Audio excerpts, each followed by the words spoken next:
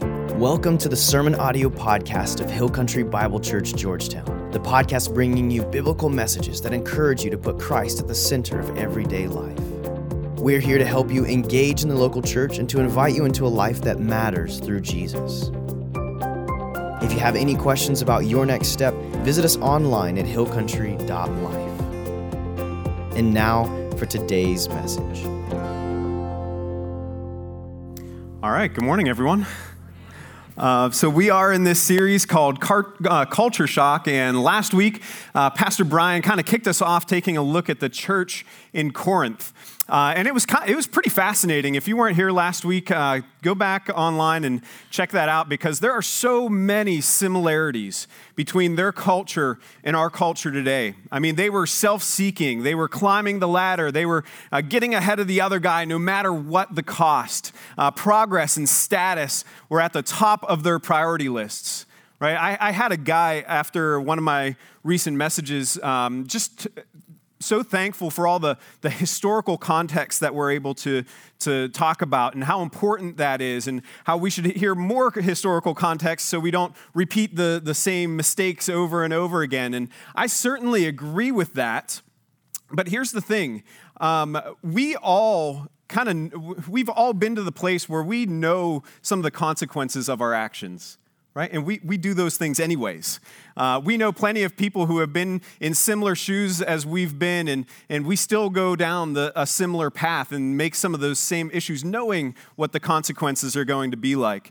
And so while I think it's absolutely important to study history and know those things, we still have a choice to make. We still have decisions to make within that. And so we're going to look at some historical context today, but we're still plagued with many of the same issues that the church in Corinth was plagued with. And we're still faced with a lot of the same decisions and choices that they faced as well.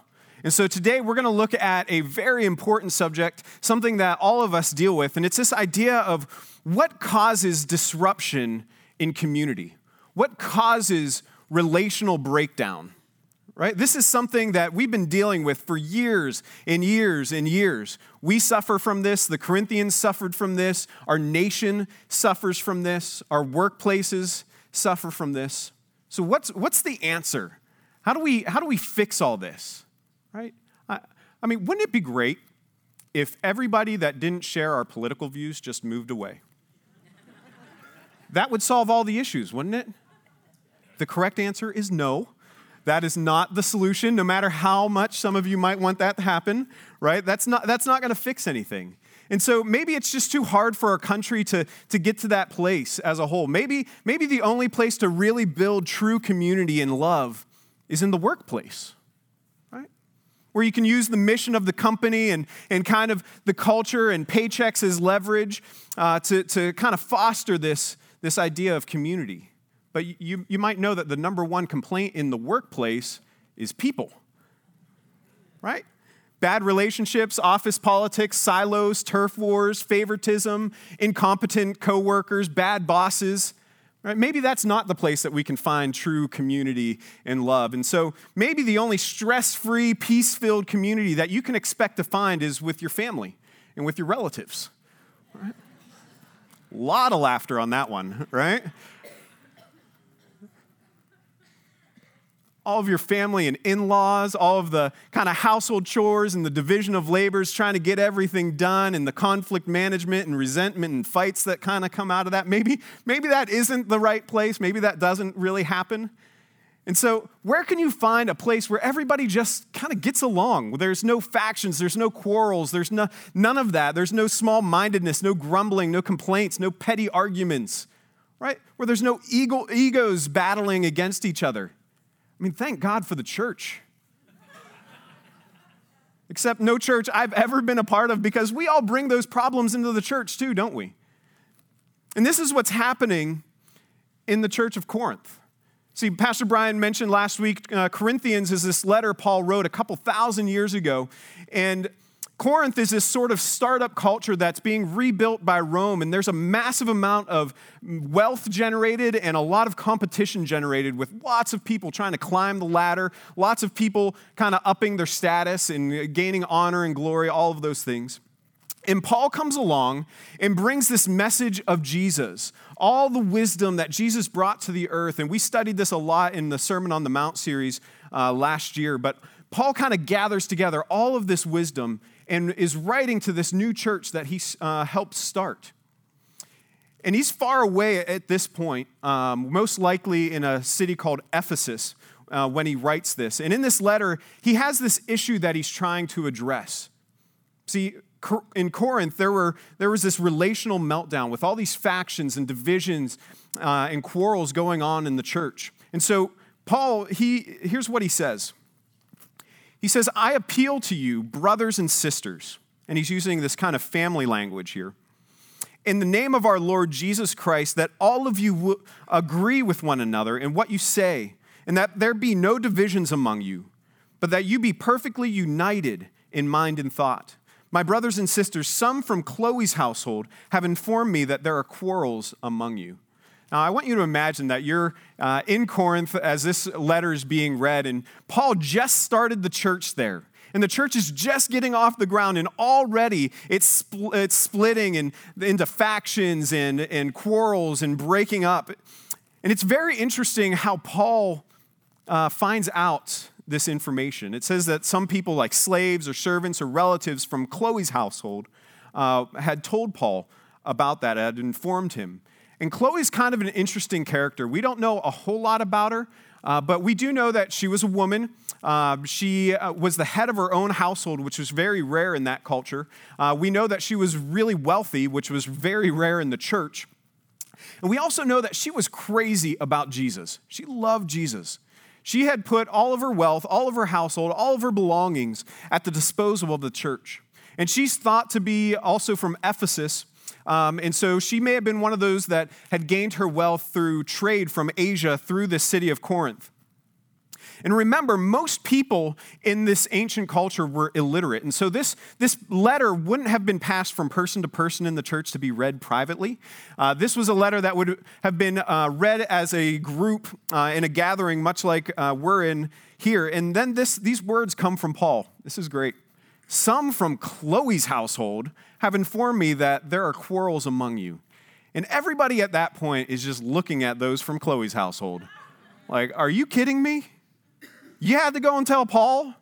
Like, we're going to be in the Bible and criticized for thousands of years because you had to go and be tattletales to Paul. What is wrong with you, right? But this is what's happening in Corinth. Paul writes this letter, and it's a really interesting moment of those from some from Chloe's household had informed me. And then he describes how this relationship breakdown is happening. He says, what I mean is this. One of you says, I follow Paul. Another, I follow Apollos. Another, I follow Cephas. And still another, I follow Christ. And he comes back to this a little later in this letter, and he says, you are still worldly. For since there is jealousy and quarreling among you, are you not worldly? Are you not acting like mere humans? For when one says, I follow Paul, and another, I follow Apollos, are you not mere human beings? It is, aren't you operating apart from God's power and apart from God's direction? Aren't you acting like just mere humans trying to do this on your own? And look what happens. People are dividing the church over which teacher they like best. Come on. And Paul starts this church, and a while later, Apollos comes along, and he's apparently a really dynamic speaker. He's really great. He's described as educated and eloquent. But Paul, not so much. We don't really know what Paul's speaking ability was like, but it's interesting. In his second letter to Corinth, he writes this about himself. He says, for some say Paul's letters are weighty and forceful, but in person, he's unimpressive and his speaking amounts to nothing. Right? Paul may have been a really boring speaker, like really boring. I love this. We read in Acts that as Paul's teaching in an upper room with a group of people gathered, there's a young man named Eutychus that is sitting in the windowsill listening, trying to take all this in. And the text says, as Paul goes on and on and on, Eutychus actually falls asleep. And that's depressing no matter who you are whenever you're speaking. I know. I worked with youth ministry for quite a number of years, and it is depressing whenever somebody falls asleep. But it goes further for Paul. Eutychus falls asleep, and he falls out of the windowsill and lands a couple stories down and dies. So literally, Paul is not killing it with his speeches. He's literally killing people, right? It's incredible. But Paul goes downstairs and he picks this kid up and he brings him back to life. So Paul does kind of have that going on for him. It comes in handy, I guess. But every speaker runs into this. They wrestle with this from time to time. Many years ago, there was a young pastor leaving his first church, and he's saying goodbye to people, and a lady comes up just bawling, and that kind of feeds his ego a little bit. Oh, this lady really likes me. And so he says, oh, don't worry, I'm sure the next pastor is going to be even better. And she responds, she says, that's what everybody keeps saying, but they keep getting worse, right? You guys laugh at my cheesy jokes. It's great. But this comparison thing goes on in churches all the time. And some people say, I prefer Pastor so-and-so. And that's fine. Maybe you relate to Pastor so-and-so better. Some people will say, well, I follow Christ. I follow Jesus. And well, that's the churchy answer. And of course, that's the right answer. But isn't it true? We can often do more damage with the right answer when we have the wrong heart behind it, right? And so the surface problem in Corinth right now is factions and divisions amongst the church. But there's something deeper going on. I want to take a look underneath the surface because Paul's actually battling a mindset. He's battling a cultural practice that involves speakers coming into Corinth that'll help us understand what's really going on here. See, in Greece, rhetoric, this ability to command language, was highly valued. Is really important. It played a part in legal settings and politics, and eventually it became a form of entertainment. And by the time the Roman Empire came along, this ability to use language kind of morphed into traveling celebrities. They were known as sophists.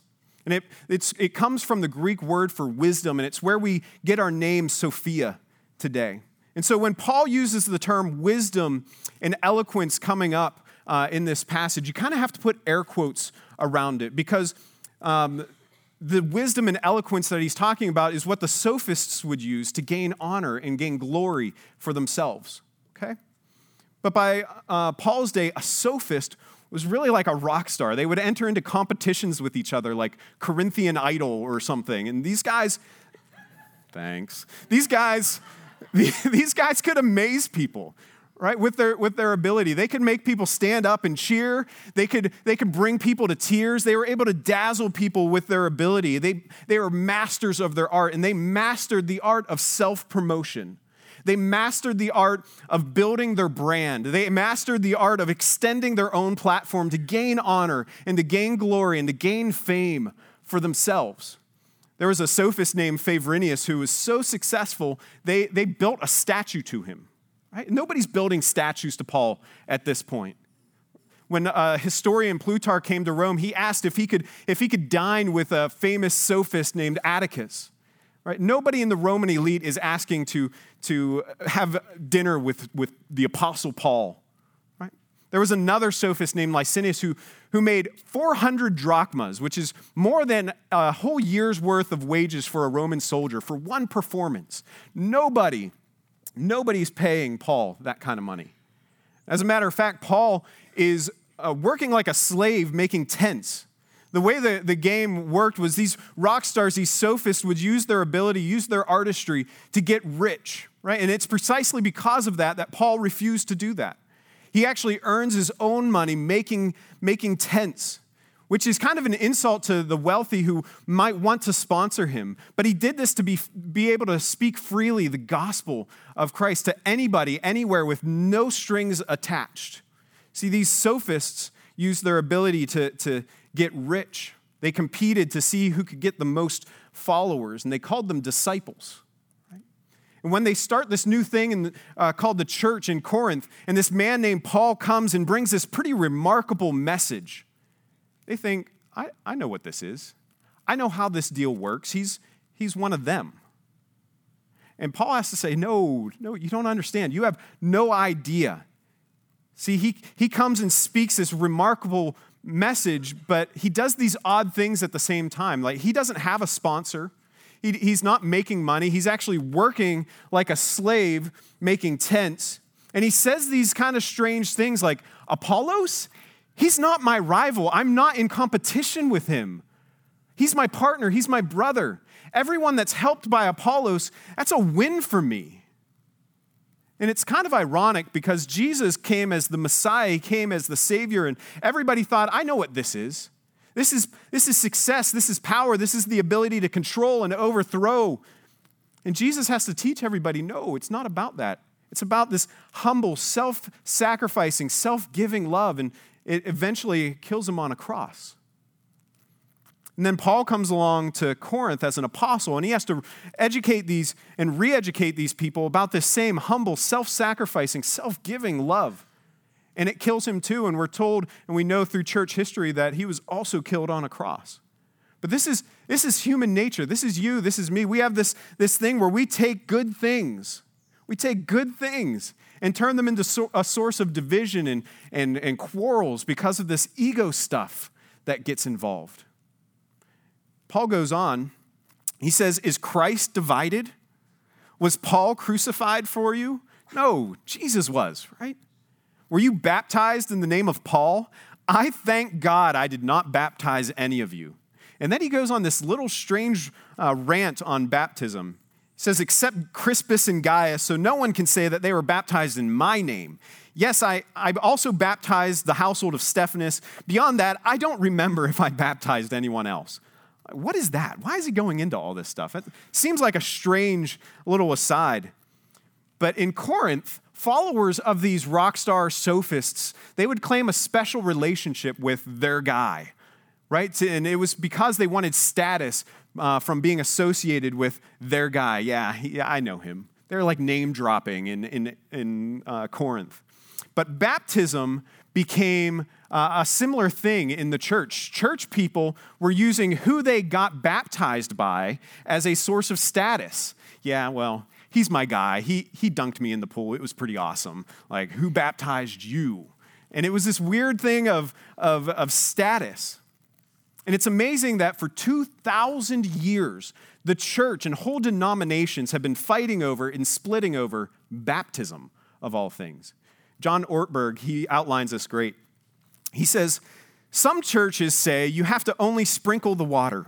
Some say you have to pour it on the forehead. Some say you have to immerse the whole body or it doesn't count. Quakers don't use water at all. Some say you can only baptize adults. Some say if you baptize infants and they die, they'll go to a place called limbo. Some say you must baptize in the name of the Father, Son, and Holy Spirit. Some say you can only baptize in the name of Jesus. In some churches, they dunk you 3 separate times. Some churches have to have godparents. Some churches forbid godparents. Some churches call baptism a sacrament. Some churches say there is no such thing as a sacrament. Churches will fight over whether or not to count another church's baptism as a real baptism. He says, I kid you not, in some independent Baptist churches, even if you were baptized by immersion as an adult in a Baptist church, it doesn't count unless it was an independent Baptist church. Whew. Right? That's crazy. That's crazy. Now, Paul was extremely serious about baptism. And for many, it was a costly thing. And it was a courageous thing because in that world, when you were baptized, it meant you were cutting yourself off. They'd be cut off often from their families. There was a huge financial and social cost and relational cost associated with it. It was really stepping into a new way of life. It was associating and being identified with Jesus. Okay? It was a very powerful moment, and it's a powerful moment for us today as well. And we're going to be celebrating baptism later on this year. And if you follow Jesus and you haven't taken that step, I hope you take that step into baptism because it's something you will remember for the rest of your life. And we're going to be there cheering you on as you do it. But what Paul is talking about and saying here, and the reason he has this little thing of, I baptized only a couple people, and there was that other one, I don't even remember. The reason he's saying this odd little thing is he's saying, I'm not baptizing you to build my brand. That's not what this is about. This is not about extending Paul's platform. This is not about Paul's ego, right? Because baptism is about identifying with the death and resurrection of Jesus Christ. And this is the secret of community that our world needs to hear. This is the secret of relationships, and the only way relationships can be healed. Now, that seems like a weird thing, but let me explain that.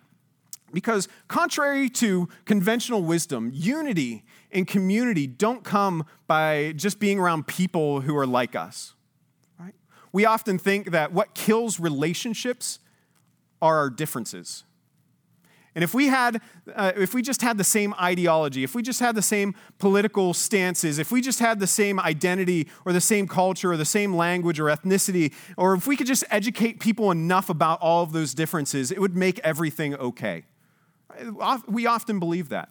But if you get a whole group of people in the same room that are from the same ideology, political background, same education, same culture, same ethnicity, same even gender, right? It's not going to be a paradise. We know this. We do. And it's because the problem isn't the differences of opinion that we have. It's this stubborn, self-seeking ego, like me-first ego that we have. Isn't that true? That's why people need, and what relationships need, is to be brought back to the cross. See, when we bring our relationships to God and ask for His help, we give up our right to have our own way. Because unity always begins with a self-giving love, a self-sacrificing love. Community always begins with a self-sacrificing, self-giving love. And every family begins this way. You think about it, a mom gives up 9 months of her life, of her body, to make a tiny little person. A self-giving love. And God's family starts this way. We read in John 3:16, God so loved the world that He gave. And Jesus said, when I am lifted up from the earth, will draw all people to myself. And He said this to show the kind of death He was going to die, and He would be lifted up on a cross. And what a strange idea. I'm going to heal this broken, sorry world and all its violence and all its hatred, not with a new educational movement, not with a new program, not by creating a perfect country with a perfect political system. I'm going to die. I'm going to die on a cross and heal humanity. That was God's plan. And there's not a person in this world that Jesus didn't die for. And Paul knows this. Paul understands this kind of weird death that brings life and that brings healing. And that's why he writes, "For Christ did not send me to baptize. He didn't send me to build my own brand. He didn't send me to climb my own ladder." He says, "But to preach the gospel, the good news that there is healing and there is life and there is forgiveness in Jesus." Not with the wisdom and eloquence in the ways that build me up like the sophists were doing, lest the cross of Christ be emptied in power. What does that mean? What power does the cross have? See, this was God's expression of His self-giving, self-sacrificing love that He has. And it's not about Paul. It was God's plan to heal a broken world. And this is kind of where it gets personal. See, we've all played a part in broken community, in broken relationships. And so whatever you've done, whatever you're currently doing that harms community, that harms relationships or hurts people or creates division, or wherever there's brokenness, we need to bring that back to the cross, bring that back to God. Ask God to bring healing into those relationships and into you, and to use you to bring that kind of self-giving, self-sacrificing love into those relationships. Maybe I flatter people. Maybe I get impatient. Maybe I use people. Maybe I gossip. Maybe I'm selfish. Maybe I get really angry sometimes. Bring that all to Jesus. Right? I'm a parent and I see my child going down this path and it's killing me. Bring that back to Jesus. That's where healing is. Right? I've been through a divorce and it's killing me. Bring that to Jesus. Right? I've been betrayed and it's killing me. Bring it to Jesus. Bring your family to Jesus. It's possible for even good things like a family to become an idol, kind of like the teachers were becoming for the Corinthians, right? And the pressure we put on people to have a perfect family in our culture and to make this idol of the family perfect is crazy. There was an author a couple years ago. She wrote a blog post called How to Be a Mom in 2017. This is amazing.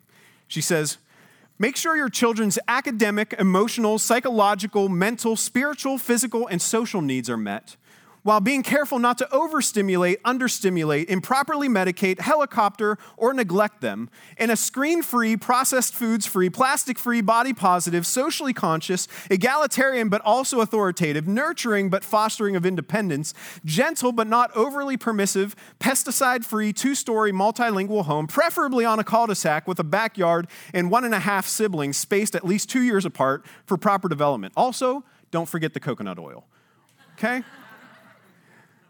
Funny, but a little bit too close to how our culture really acts.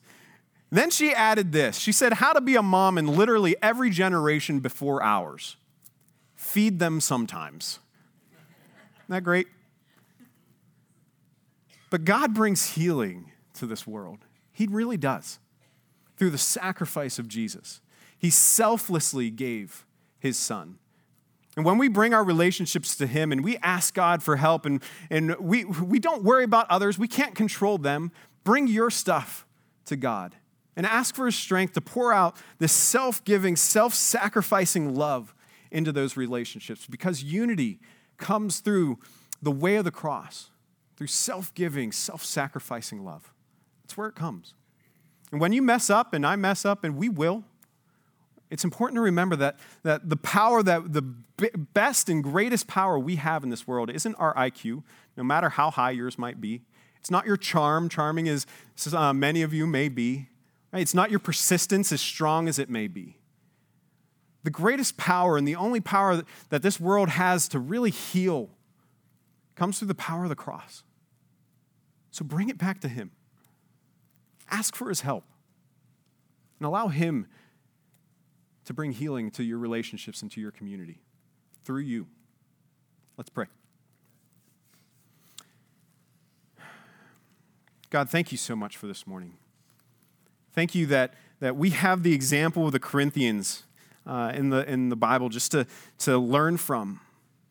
And God, as we're faced with many of these same choices, many of these same issues, God, help us to remember that you're the one that brings healing.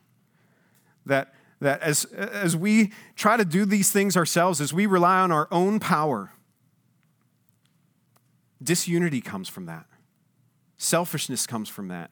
Our ego-first mentalities come from that.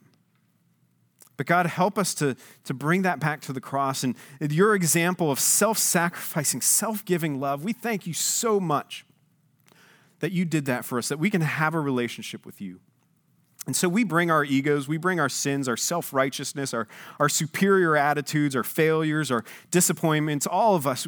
God, we bring that to you and ask for your help and your healing and your power as we try to pour out that same self-giving, self-sacrificing love to the people around us, to bring that kind of unity and community to others.